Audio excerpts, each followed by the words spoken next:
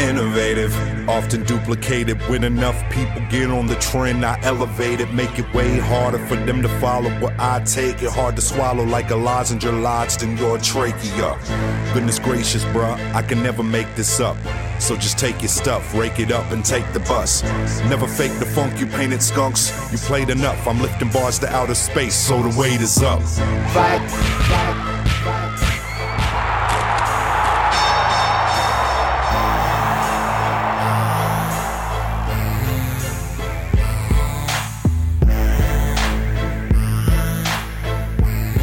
Welcome to this week's Dirty White Belt Radio. My name is Jeff Shaw. Thanks for checking us out. And we're going to leap right into the news segment today. I couldn't possibly be more excited for our featured interview with Sylvio Behring, 7th degree coral belt. We'll tell you more about Sylvio in a second, and you'll hear a lot from him in his own words. He's a legend of the art from a legendary family, and very excited for that. But first, I want to talk to you all, particularly those of you who are listening to the show live, about some things that are happening right now, and then we'll get into the featured interview. First of all, if you are listening to the show live on WHUP, or you are streaming the show sometime on Sunday, December 11th, you need to get over to Pendergrass Academy of Martial Arts for today's Roll-a-thon. That Roll-a-thon benefits the George Pendergrass Foundation, benefiting leukemia research.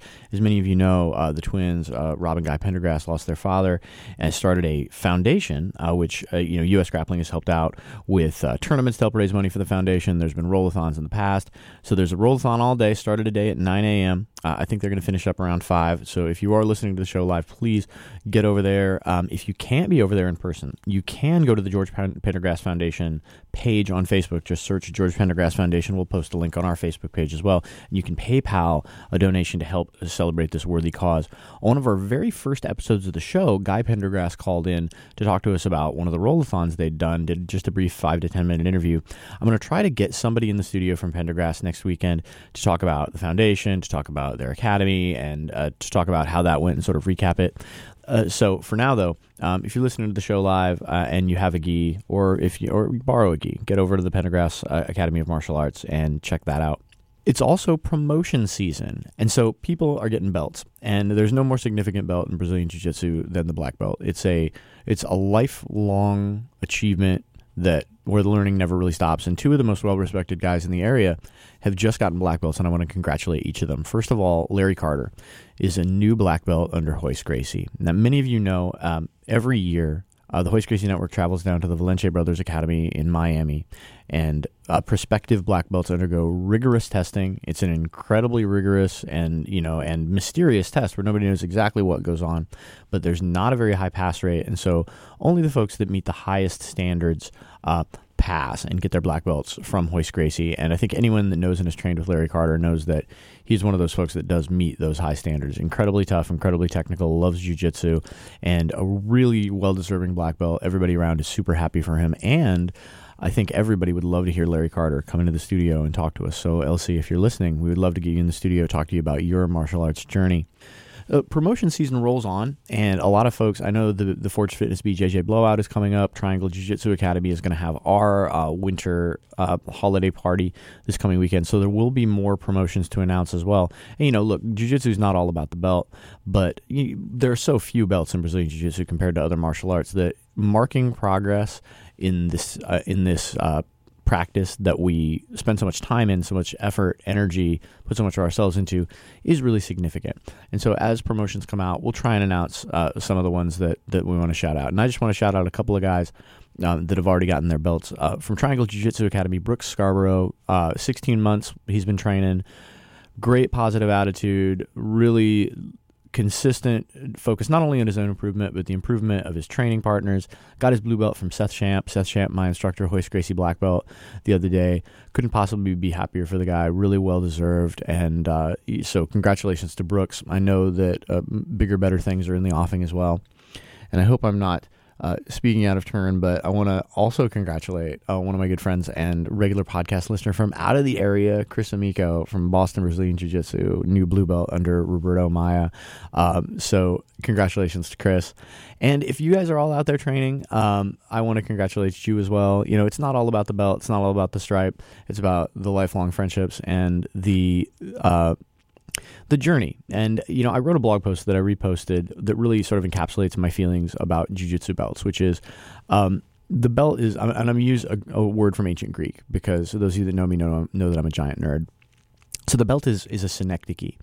And what that means is it's both something that exists in itself, and it's also something that represents something else. The same way you, like if you were working on a boat and you call somebody a hand, like a deck hand, it's like, yeah, he's using his hands, but the term hand represents something else. It represents someone that helps you, someone that, another set of hands to help you do the work of the boat. And that's what a jiu-jitsu belt is. A jiu-jitsu belt is, at the end of the day, like Mr. Miyagi says, it's just there to hold up your pants, or like Hoy says, to cover 2 inches of your posterior, and the rest is up to you to cover. But it also is something that's meaningful. It's something that allows you to, it's something that matters in terms of the time, the energy, the effort that you spend into it. And so it's great to have something that reflects that. So congratulations to everybody who got promoted. With that being said, that's the news segment. We're going to not delay anymore. I'm very excited to bring to you our interview with Sylvio Behring. Sylvio Behring is martial arts royalty. His father, Flavio Behring, is a red belt. His brother, Marcelo Behring, the late Marcelo Behring, was a legend of jiu-jitsu, and he himself is a 7th degree coral belt. Not only in jiu-jitsu, but he also trains and has worked with legendary MMA fighters such as Anderson Silva, Fabricio Verdum, and many, many more. During our hour-long conversation, he talked to me about working with those legendary fighters, about what the most important thing he learned from his father was, about his brother's most famous vale tudo matches, and more. Plus offering some tips for modern jiu-jitsu practitioners about how to train, about how to compete successfully, and what he thinks about the modern sport game and how to fix it. We also talk about self-defense, we talk about his association, and much, much more. So I think you're going to enjoy this as much as I enjoyed recording it. I want to thank Sylvio Behring for taking the time. Let us know what you thought of the show. You can check us out on Facebook at Dirty White Belt. You can also check us out on Twitter and Instagram at Dirty White Belt and DWBBJJ, respectively. You can also use the hashtag DWBBJJ to get at us in posts. You can always email the show, cagesidewhup@gmail.com. That's cagesidewhup@gmail.com. And if you like the show, please go to iTunes, SoundCloud, or Stitcher and subscribe. And if you really like us, leave us a review. It does help with visibility. Without further ado, here's our interview with Sylvio Behring. Our featured interview today is brought to you by Toro Brazilian Jiu-Jitsu Company. Toro BJJ produces the highest quality gis, rash guards, and grappling supplies for every Brazilian Jiu-Jitsu practitioner. You can check them out online at torobjj.com. Our thanks to Toro Brazilian Jiu-Jitsu for making our featured interview possible. So let's get to it. So your father, Flavio Behring, is a legend, and I'm wondering, what is the most important thing you learned from your father in terms of Jiu-Jitsu or in terms of life? The most important thing from my father is that jiu-jitsu is real. It's not to be the movements that we train, the techniques. They don't have feelings. They don't have sex. They don't have age. They work, but they work for real. And we have to believe in it and train to make it happen this way. You know, if it's realistic, it's okay. If it's not, the things you don't do, you do. I compromise, so that's what I think was the most important. My father was a practical man for jiu-jitsu.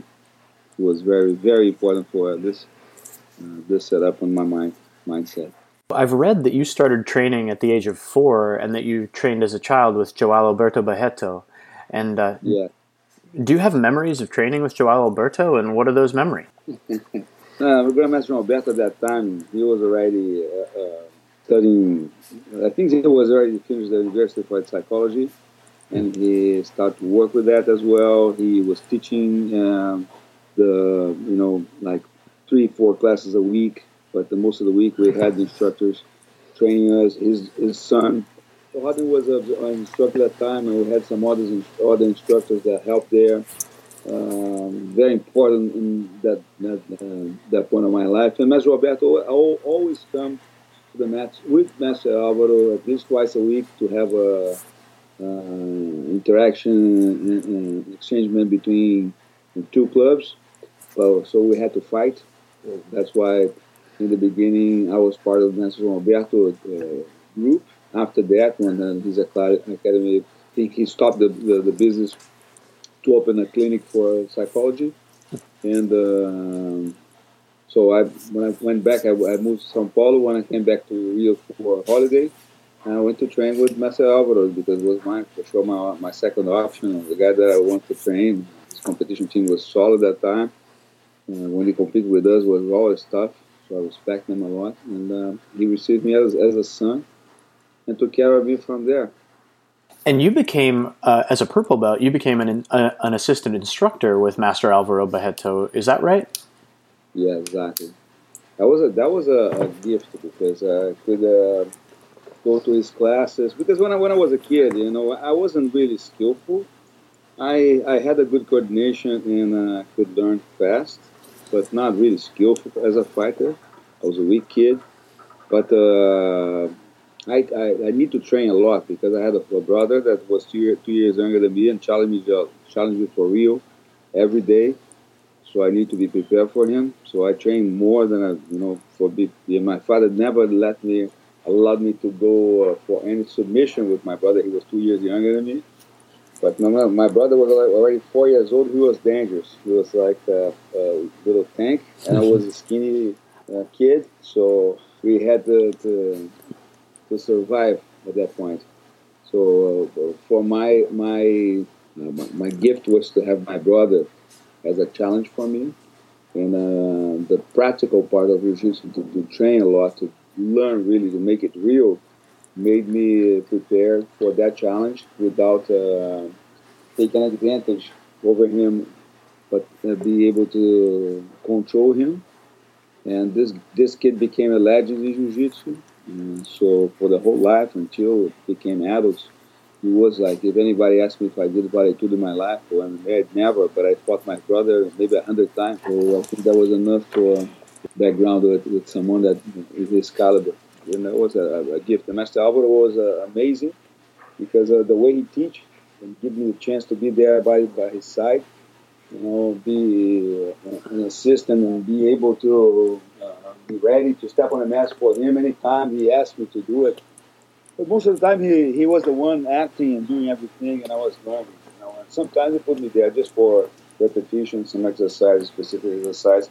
But when he had to do the warm-up, was with him, and when he wanted to check the level, was with him, until he trusted me and could be able to just sit on the side. He asked me to do the things, and I became a good partner, a good aggressor. I think that was the most important from Master Alvaro for me, was to learn exactly what was the proportionality means for training. How can you get the best from someone as answer and make it better every time you put a hand on it. His technique for that was amazing. You mentioned your brother Marcelo Behring, who is a legend in jiu-jitsu, and I want to talk to you about his fighting career and your time training together, both in jiu-jitsu and judo. Your brother Marcelo had a series of fights with Cassio Cardoso, who is another legend, that are still pretty famous today. Were you at those matches? Not all of them. I was at the last one. The first one, I don't remember if I was there. The second, I wasn't. I think I was in the first one, yes, because I competed as well, the same competition. The second, I wasn't there, and the third, I fought in the same event. One was the time that I fought for 1 hour. The event I fought as well. I fought for 20 minutes, the first fight. I had a chance to train myself a lot for the fight Cassio. Cassio was, I think was the best athlete of that generation. He was the top in the shape for physical preparation for training as science is concerned, and he did an amazing job of getting ready to fight Marcelo for his third fight, the one he fought for 1 hour. He was in amazing shape, and I think he put Marcelo in a situation that Marcelo really had to give his heart and all his soul for, to face Cassio. Marcelo wanted to beat Cassio. I can tell you, Cassio was a better prepared, better condition than Marcelo. But Marcelo had a more, like, I think it was a lion. And so anything for Marcelo that would give a chance, he would take it. I think that was the difference between both. Marcelo was an amazing fighter. So you mentioned that you did a bunch of training with your brother, and I'm sure you trained with a bunch of other incredibly tough people. I'm remembering I was wondering who are some of the toughest people that you ever remember training with? And do you have a particularly tough day of training that you remember, either with your brother or with some of your other training partners? There's so many tough people that I train with, and I can mention a lot, but for sure the number one overall that always was for sure we're gonna get was Hickson. Hickson Gracie was amazing. Like I think that the number one guy for to row and know that you're gonna be on the bottom and he's gonna be tapping you very soon. But Mauricio Rogers Gracie's father, Maurição, Mauricio Gomes, was a guy that when I roll with, he had a different guard at that time. And he was starting. He was a heavyweight, very strong guy, and I was a lightweight. I think when my Maurição started to do different, like flying the arm bars and triangles and shoot from close guard that people wasn't doing that time, and he got me really. That was one of the worst days of my life because I couldn't do anything. I was trying my best, and Maurição was getting me over and over again in some different options until I asked him to teach me that. And I loved it and I started to do it. Got from there. It's really advanced game for us. I think Hall's Gracie was responsible to bring it on because of his mind. And for sure, my brother, Maurição, the guys that I fought, like Pascal Duarte, Peixotinho, the black belt who beat me in my second fight in black belt. I lost to Peixotinho. Was the only one I lost in black belt. And I didn't fight so many, but I won all of them but this one with Peixoto. He submitted me in arm bar. It was my second fight in black belt. Really good fighter. Amazing fighter of that generation as well. In judo, amazing people as well, like Sensei Mehdi and all the group from there. Edgar. I trained with Nate Wilson, with Marcos Denise de Luz. So many good people my whole life, and I'm still meeting people amazing. Still in my journey, I'm traveling a lot, and everywhere I go, I have a chance to meet someone amazing, to train with, or like my guys, Márcio Corleta, Fabrício Verdun, Mário Reis, when was with me until got his black belt there, got black belt under my hands as well. Rosângela Conceição, Ronaldo Jacaré, trained with me for years. Anderson Silva, but training with my master, with Master Alvaro Barreto, training with Master Joao Alberto Barreto when I was young, I had a chance to go with him. Training with my father, those guys. Do some positions that we did, like with Master Hélio Gracie, Grandmaster Hélio Gracie, that was amazing. It was better than anything else. The way they do it, so simple. The simple thing, so good. So you mentioned Sensei George Mehdi, one of the best judoka, and who ran one of Brazil's top judo schools and is still teaching today, even in his 80s. And you mentioned a lot of tough judo people that you trained with. What did you think you learned from judo generally and from Sensei Mehdi specifically? Throw your opponent on the ground and stay on top and go into close guard, and then you're going to beat the guy. That's basically that. Throw your opponent on the ground, stay on top, don't go into close guard, and no way to do it. I had some amazing judokas under my instruction that I made them champions just like that. You know what? It's very, very simple. Make them throw everybody on the ground, stay on top, don't go into close guard, they never lose. So as someone who has achieved high levels in both arts, I'm wondering what your feelings are on judo and jiu-jitsu and the differences between them, because they've sometimes had an uneasy relationship, and some jiu-jitsu guys and some judo guys don't always, there's sometimes a bit of a rivalry, and I'm wondering what you think, you get out of training each art. But the rivalry is impossible, it's very individual. Some judokas are amazing on the ground and can face any jiu-jitsu fight, every jiu-jitsu fight in the world, and roll at the same level with chances to get a submission. That's not a problem out there. But it's very rare to meet a judoka with this kind of ability and skill developed like that. But I met a lot, very good on the ground. And he could be world champion for years, like Flavio Canto is a very good example for amazing jiu-jitsu fighter that could fight jiu-jitsu instead of judo. He was Olympic medalist in judo. But in jiu-jitsu, he could win all the world championships he fought, if he fought one. But he never fought in jiu-jitsu. He chose for judo. But that's very individual. You know, I don't think that that's a particular reason for that. I still see black belts, amazing stand-up black belts judo on the ground like kids. Like a white belt with a couple months of training can really give them a hard time. And that's no reason for that. You know, like I don't see. When I was training with my sensei Mehdi, I learned that first year. You know, learn one thing: if you have no conditioning, my friend, don't step on the mat. It's gotta be in shape. Second, you know what? Don't think those guys are gonna be easy to put them down and stay on top of them. They don't let you to do that. They fight their lives to stay on top. So we learned that lesson. They're really easy. When we start training judo, you know, and start competing in university, I learned how important it was to be able to stand up with some guys, you know, that put a hand on you and throw on the ground like nothing. Oh, come on, I wasn't so bad in jiu-jitsu to get thrown like that. In judo, I was stepping on the mats and some guys that put a hand on me, boom, that was the truth.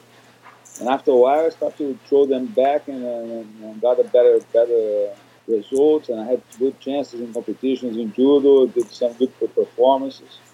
I was working once, and I started to work 10 hours a day in jiu-jitsu, from 7 to 11 in the morning, 3 to 9 in the afternoon, I think, at night. So I had no chance to train judo anymore, so I had to stop, but I still love it. You also mentioned you got the chance to train with Grandmaster Helio Gracie, and I'm wondering if you have any favorite memories of training with Grandmaster Helio or any particular things that stand out about him to you. I have one very interesting. That was a friend of mine that was training with us there. But this guy was a funny guy, very smart, and with some ideas, always some crazy ideas, and very creative. I was a purple belt at that time, and he came to me. You know, we were there. Master Eli was on the mat, and then he came to me and said, "Oh, Sylvio, can you ask Master Eli for, man? I want to show him a position. It's a very good position. I want to show him that, you know, that he's here. I want to test with him." And I went to Master Eli, and I said, "You know, this is my friend here. He asked if you can go with him. He want to show a position." I said, "Oh, no problem. I go on the corner." He was amazing, old man. You know, went to the corner there, put himself in the position the guy asked him to put, and then for a couple of seconds he was waiting, and then he turned to the guy and said, "Hey, what's the position?" And I said, "No, but you have to put the hand here." He said, get out. It's not good position. So if I need to put my hand there, it's not a good position. I'm never going to put my hand there. But get out of here. Why can't I put my hand there? So you want me to make a mistake for you to get me? Get out. But it was so natural the way he did it. Hey, that's not good. Another one was exactly my fight. My first competition in black belt. He was a referee in my two fights. My first fight that I won, and the second that I lost for Peixoto. He was a referee in both fights. But the first fight, I have no excuses for to lose. But I was supposed to be on the bottom division. I was 66 kilos and I could fight in the lower division, but I was cocky. I just got my black belt and I was doing good in my club. And I saw the upper division, the lightweight division was like 12 people, and so that's the chance. So I need to go there. And and Master Alvaro said, "No, better go in your division. You have a better chance. Better start winning a black belt."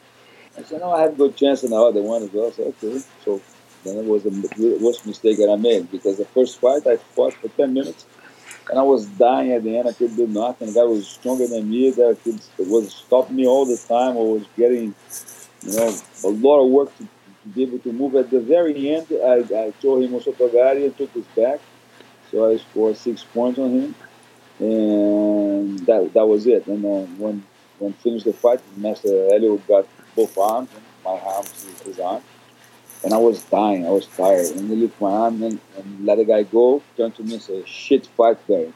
The worst comment I ever got in my life from someone so important for me.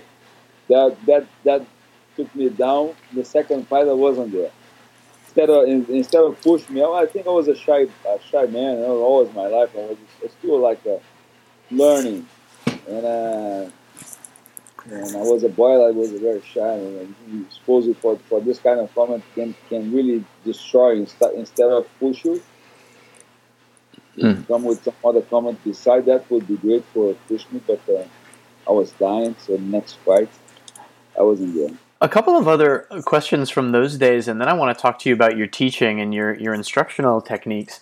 So I've heard that Pedro Sauer taught for your family and for the Barretos at Corpo Quattro before he moved to the U.S. Did you train much with Master Pedro Sauer, or do you have memories of him? Yeah, I was in charge of the jiu-jitsu at that time in Corpo Quattro. So Pedro was an invitation that we made to him, and Master Alvaro always was the boss in the business there. Not just in jiu-jitsu, but the whole club there. I was a partner in the club, and I was a partner in jiu-jitsu with a lower principles than him for sure. But I was working 10 hours a day, like I said. I was working from 7 to 11, 3 to 9 every day, and I had 250 students that time. It was too much for me. I had no chance to deal with all the group. I need some help. So I started to see the way I could do it, and I had some friends and some people that was looking for a chance to teach, and I was making, we were making some good money that we were afford to pay somebody good level. And Pedro Sauer, he was a broker, a stock broker. I think he worked with the market, and he decided to don't work with that anymore. He wanted to move to the United States, but he wanted to teach, practice some teaching. And so we invited him to come to Copacabana to teach for us at the time. And then he accepted. That was great because he was amazing. And I gave him some very important classes that I had, and he took care perfectly with them. They loved Pedro for amazing teaching, a lot of charisma. And then he moved to the United States. Another people that worked for us as well was Marcos de Lúcia. He was teaching at the Notre Dame School in Ipanema, and then he was just about to close. He was teaching judo there, and some judo and jiu-jitsu, actually. He was a black belt judo as well. So he brought his team to our group and had everybody to our group and came to teach as well with us. And another one who teach with me in the beginning of his career and got all my students when I moved from Rio to São Paulo was Roberto Traven. All the group, the Muso, the Ângeles, Pedro Alberto Braga, Bada Paoli, a lot of those guys, all my students that became black belts under Roberto Traven. So in terms of teaching, I've read that it was about... so you have the Behring system of the progressive system of Brazilian Jiu-Jitsu. Can you talk a little bit about the Behring progressive system, what exactly it is, where it came from, and how you developed it? Yeah, that was it for sure. You know what? Like I said, I'm easy learning Jiu-Jitsu. It was easy for me to learn. It's easy for me to learn movements. So when Master Alvaro was warming up his private students, he always had a perfect setup. He put them on their backs and start to walk around them and warm them up. They are doing sit-up, but they are doing self-defense. They are doing guard. They are kicking. They are open distance, standing up properly, exercising the basics again and again, getting in base, being attacked when they stand up, being attacked when they go back on the ground, and changing their attacks and progressing the attacks. And every time they go there, back to the student, do that in a back. Increasing the difficulty because he wants always the better answer. So every day I was seeing improvement. Fast, so quick to teach. They can make someone do for real in 5 minutes one movement for sure. For real, I can make someone. I give somebody with skills and we play with them because the system is easy. It's just repetition, but it has to be a realistic. The key is not just the technique, the defense. Is the aggression, the proper aggression with intention. So what we make it clear is that for technique to work, you need to negotiate the percentage of the execution. If you have to put 100% to make something happen, maybe you're not going to have anything left. So you need really to be economic. So as much as you get from someone as a question, as a given chance, and you take it using the leverage, using the mechanic, the physics over science, that over the technique there to make it happen, you're gonna make it. So the key is to put someone to attack that way with that intention clear. Or you want to headlock someone in the guard, what's the intention? I want intention to rip your head off. And the first chance I have, I'm gonna punch your face. Got to headbutt you, got to bite you. I'm gonna make sure the headlock gonna be the key for it to be very tight on you. That's my intention. So okay, defend from there. Easy. So the intention you start to, because if we put random, an attack going to be random, anything can happen. Mm-hmm. But the way he did, exactly the way I copied. So it was very simple.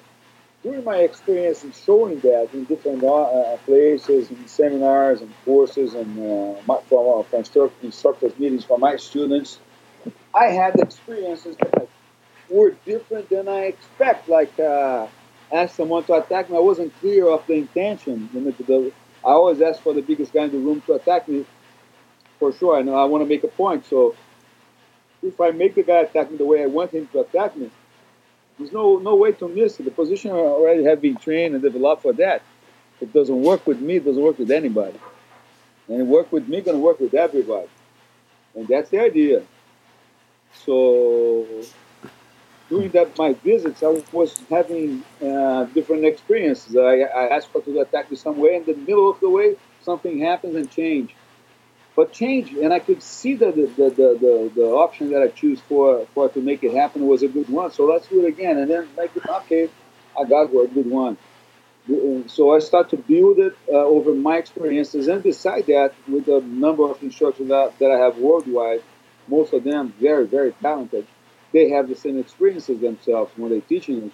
So they bring to me, and when I go visit them, I go on the match, okay, instructors meeting. I go talk, what's happened? Oh, gosh, I was working in this position here, and with this student, and that. Yes, I was thinking to add this as well to make, and let's check it out. We make a test.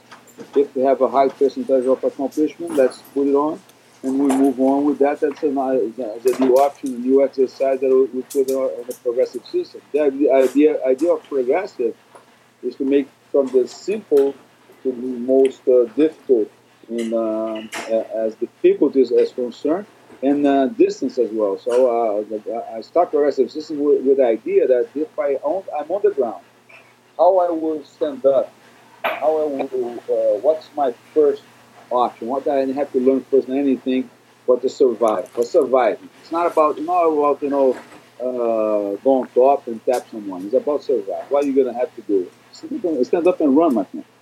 If you can do it, you have to fast, but you have to do it properly. So you learn how to stand up. You learn how to keep a distance. You learn how to push somebody away from you and open up distance enough to stand up and run if you need, or face the situation.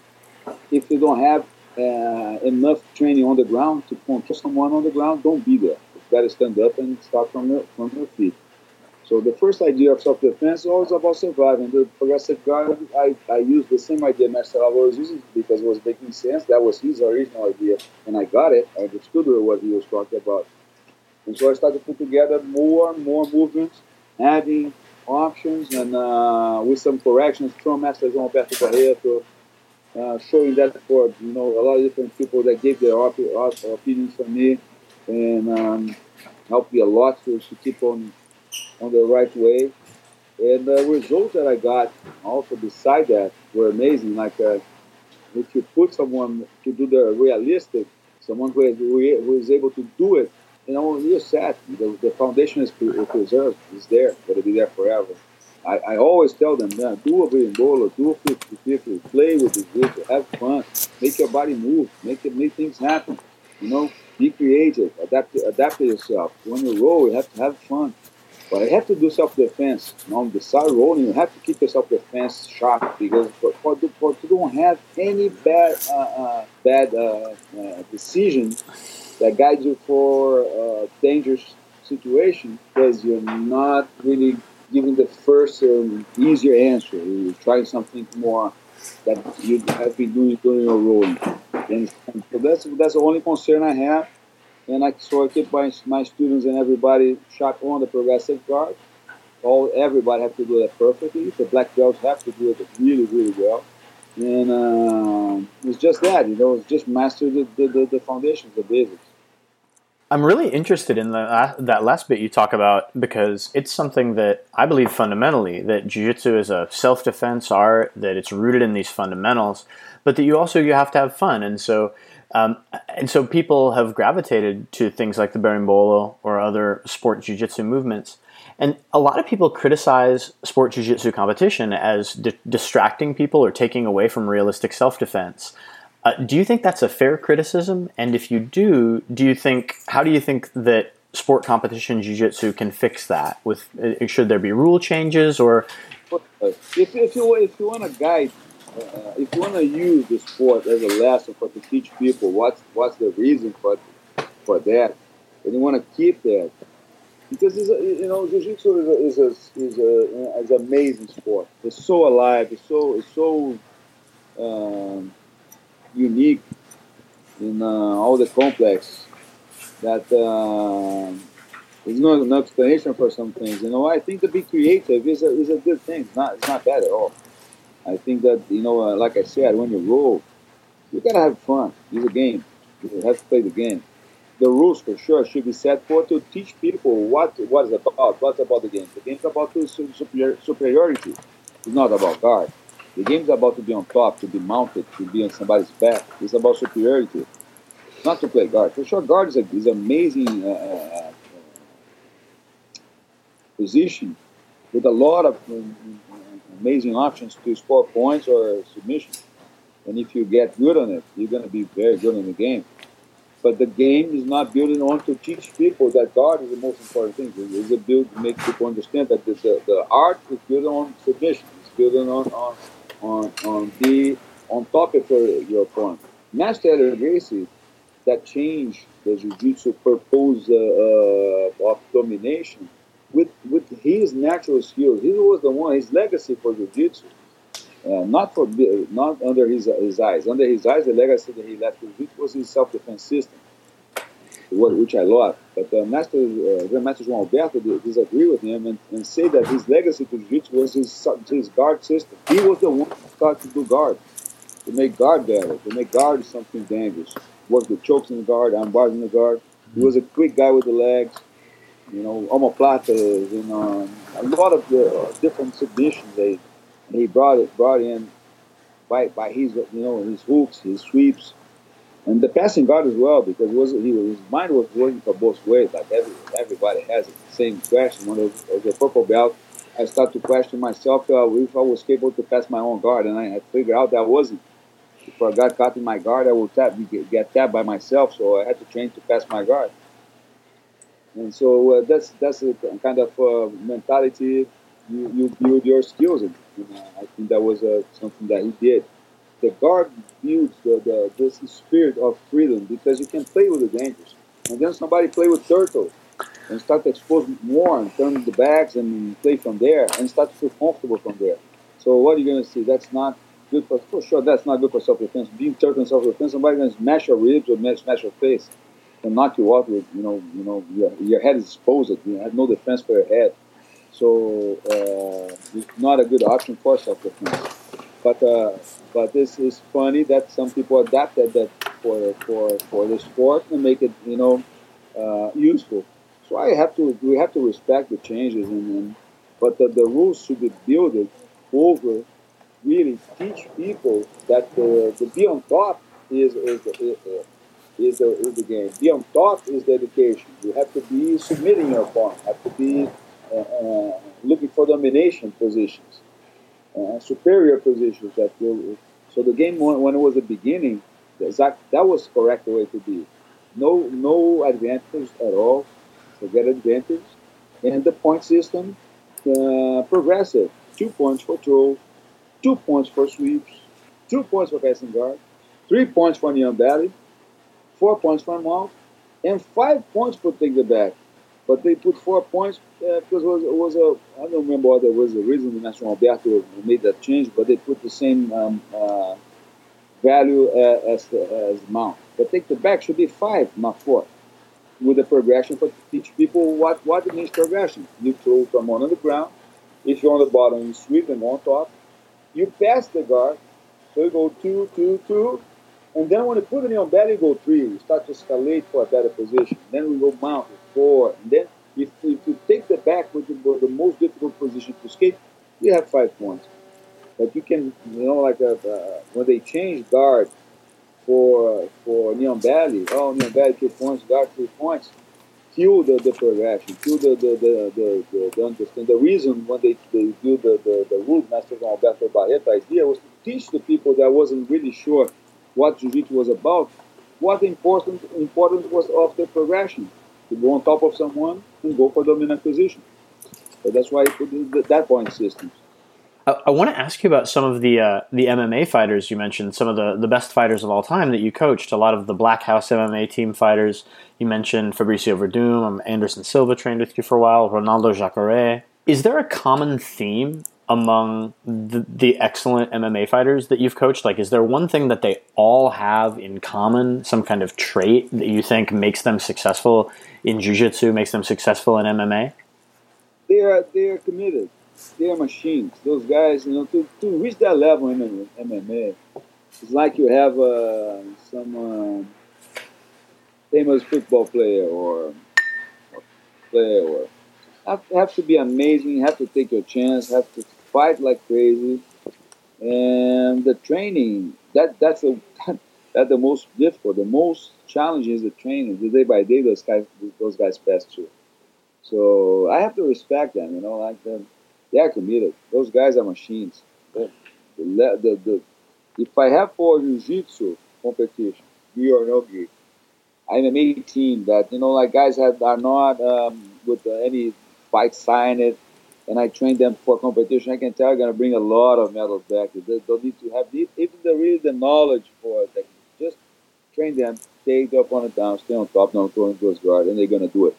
But, if you talk about Anderson Silva, all the fighters that I met in my life, even the guys that are not the highest level, you meet Anderson Silva is a magician. He was a guy was a showman every train. So you going to see someone that's going to do something during a training session for sure.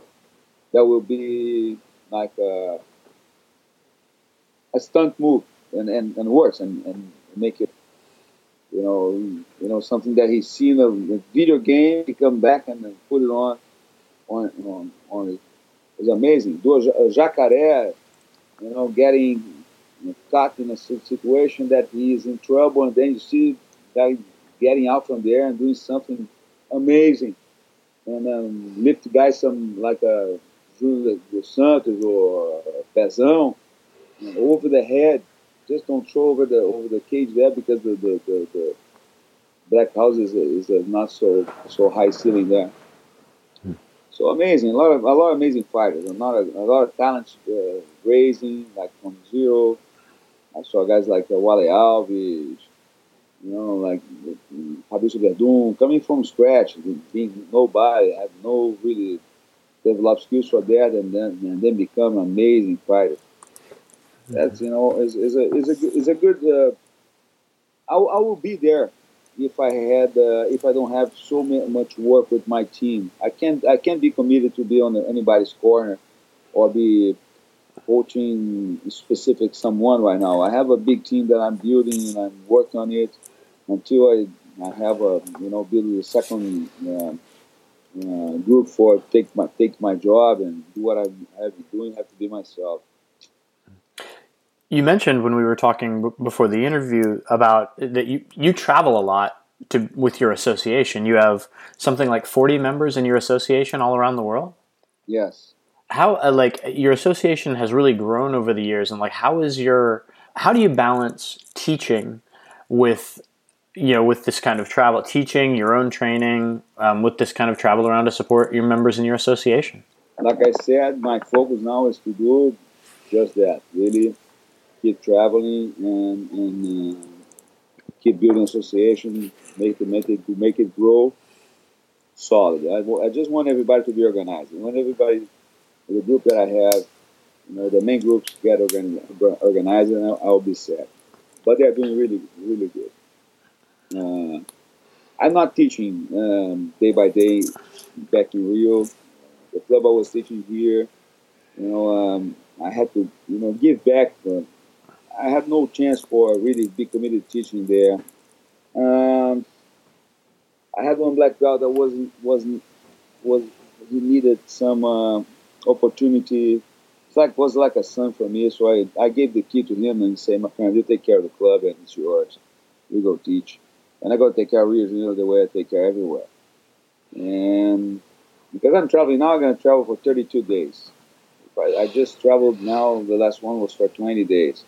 So there's no way for me to be committed to teaching anywhere.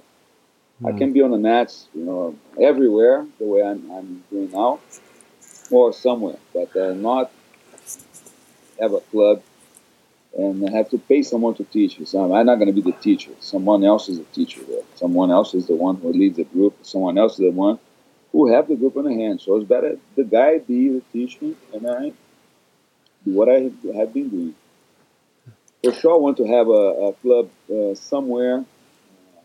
I still have to decide where I want to die, my friend. So I don't know yet. I love a lot of places in the world. I love Rio de Janeiro as well, but I will look for somewhere that I could have a better life quality with more safety for future. I get older. Mm-hmm. Security in Brazil is compromised, so I think that's the only reason for me to think about that. Mm. But now, for next 5 years, no way for have a club. I will say that North Carolina is very nice. It will be a pleasure. I usually finish up the interviews by asking, is there anything that I haven't asked about that you wish I would have asked about, or that you would hope anyone listening to the show would know about you or your family or your jiu-jitsu?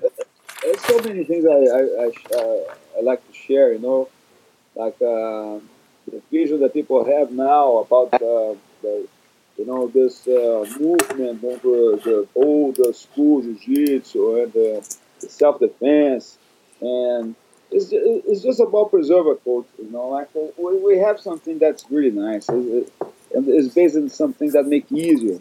Self-defense makes everything easier, but it takes a little longer for you to be competitive in sport jiu-jitsu when you do self-defense in your beginning. You're not going to be a competitor as a white belt, but probably going to be a very good blue belt. And white belt, you're going to be, maybe when you have a third stripe, fourth stripe, you're going to be able to do some competition. But before that, you're not going to be trained for competition. You're going to be trained to defend yourself.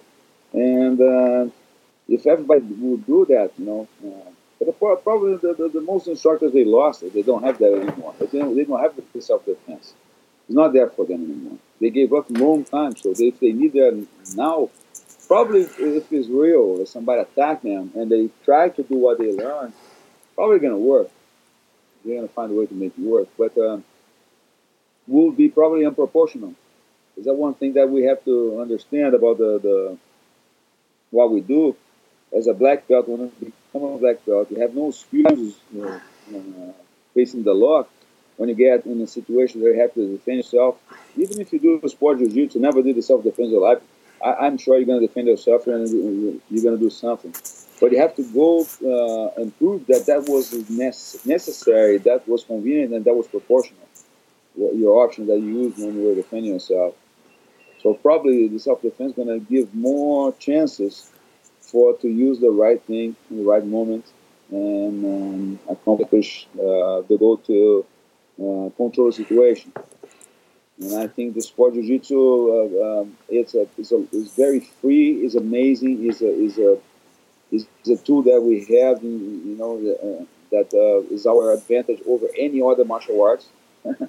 Nobody can roll like we do, so that's our advantage for sure.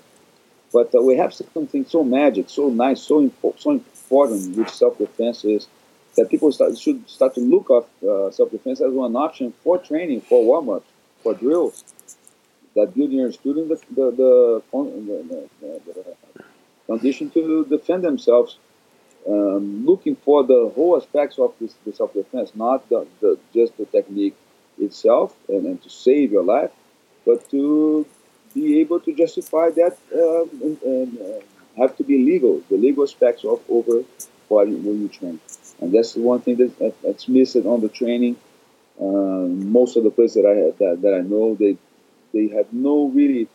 I have seen very few people that are really into that on self-defense, self-defending, not technical, but over the legal aspect of the techniques as well. And not just the techniques itself, but the level you are, because as a white belt, the technique is one thing. As a black belt, technique's another thing. So as a weapon, like the guys have to understand what's attempt for murder. If you have somebody in a rear naked choke, it's attempt for murder, my friend. I'm sorry. Even if you're trying to control the situation, try to choke the guy out, just to control him, you know you're going to choke him out. But anybody else around, you're going to think you try to kill him. You gotta be sure that the guys that are watching that happening are by your side. If they are not, you're in trouble. How long you're a victim under aggression? So people don't think about that. They just do the sport jiu-jitsu, train, get tough, get in good shape, and if anything happens, and we see that happens a lot in a lot of places. We actually had a seminar out here, like where we brought in some lawyers to talk to us about that very issue, about how you have to consider the legality. That's exactly what was basically my teaching. Back in 6 years ago, I started a program with I call in Brazil gerenciamento progressivo de comportamento inconveniente, which means inappropriate behavior progressive management. I'm going to tell quick here for you to understand. One my Maurício Miguel Pereira, the one who owns Hunter Fightwear, got killed in 2006 in Rio de Janeiro. The guy who killed him justified legitimate defense and got out, shot him twice by the second floor to protect his daughter. So I start to see the justifications, and one of them was Mauricio was a black belt, and there was no time for the guy to go downstairs. The situation was escalating there, so they decided to shoot. And the judge considered that was the right option for him. So besides that, I need to understand, how far the law is going to protect me. How far can I go? And then just after that, as I would start questioning myself, start to see a little, consider some techniques here and there, start to look at them different way. And then I went to a seminar with Rickson, and Rickson was doing the connection, showing that any time somebody comes to you and put a hand on you or have any physical contact, you need to connect with this person. Make sure you transfer the leverage to be connected. Don't get caught. Don't get caught out of phase. Always have the control over inertia. So who's gonna move first? It has to be the person. You can provoke, but you're gonna be the one taking advantage of the move. So the idea of that gave me a chance to go back and do the self-defense different way. So anybody approach me for intimidation, aggression, instead of twist a wrist or throw the guy on the ground or throw a punch or a kick or whatever, I talk to the person. I connect my body and take advantage of the timing there, so I have the chance to apply my technique anytime I decide. So I have the technical advantage over the connection, and from there, talk. And talk your way out and train that. Train how to do it. Train how exactly to escalate the situation. How to use the tools that the psychological training for negotiation everybody uses. So you use the first the diplomacy and start to be nice and talk. Please, that's not necessary. Or if you have any question, if it's a threat, not just ask. Are you threatening me? And if the guy said yes, you just have the right to do anything you need. But if the guy said no and is still holding you for some reason, you just calm him down. Hey, so you're not a threat, but you look like that. So it's not necessary. Just take your hands off mine and let's go talk. So you can't control the situation better using the tools that we train, but you have to train for that. If something is not, some people have that natural, gonna do exactly that, but some people just freeze. They can't say. But if they train, they will do it. But train them to do it and provoke them, provoke their emotions. do that under stress, like make it that more realistic. So the self-defense must be trained under, this kind of vision. How I attack you. Look at me. Read myself, and in a fraction of a second, I have to read the situation on what it is. What is I am a threat or not? I'm going to harm you. I get that the way I approach is dangerous, or what's going on. So you have to read it quick. So for to do it becomes again the same idea. The aggression have to be good. If I do that all the time, realistic, under assertive control, to guide my partner to defend himself or herself properly and easier, let's do it. Just do it over and over again. And then one day, if something happens different, your skill that you develop as a fighter then becomes necessary to be creative and adapt yourself for the situation and expect that it happen. And that's put together your knowledge of self-defense that you train and your sport jiu-jitsu that you roll. Come on, then you become really dangerous. You can use all the tools together and take advantage. I want to talk to you guys about Cageside Fight Company for a second. I've been buying from Cageside for more than 6 years, and about 99% of the gear that I use is from Cageside.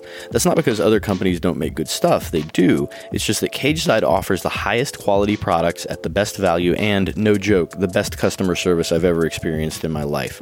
So whether you're looking for shin pads, whether you're looking for Thai gear, whether you're looking for Brazilian jiu-jitsu gis or vale tudo shorts, whether you're looking for the coolest t-shirts around, check out cageside.com or come into their fight shop at 124 Lotta Road, right in Durham, North Carolina. You won't be sorry. Another thing I want to mention about Cageside is they do more to support local fighters and local Brazilian jiu-jitsu competitors than just about anybody else, and so we've got to support the people that support us. Check out Cageside Fight Company, 124 Lotta Road in Durham, North Carolina, or online at cageside.com. So that's the show for today. You can always get at us on Twitter and Instagram at Dirty White Belt and DWBBJJ.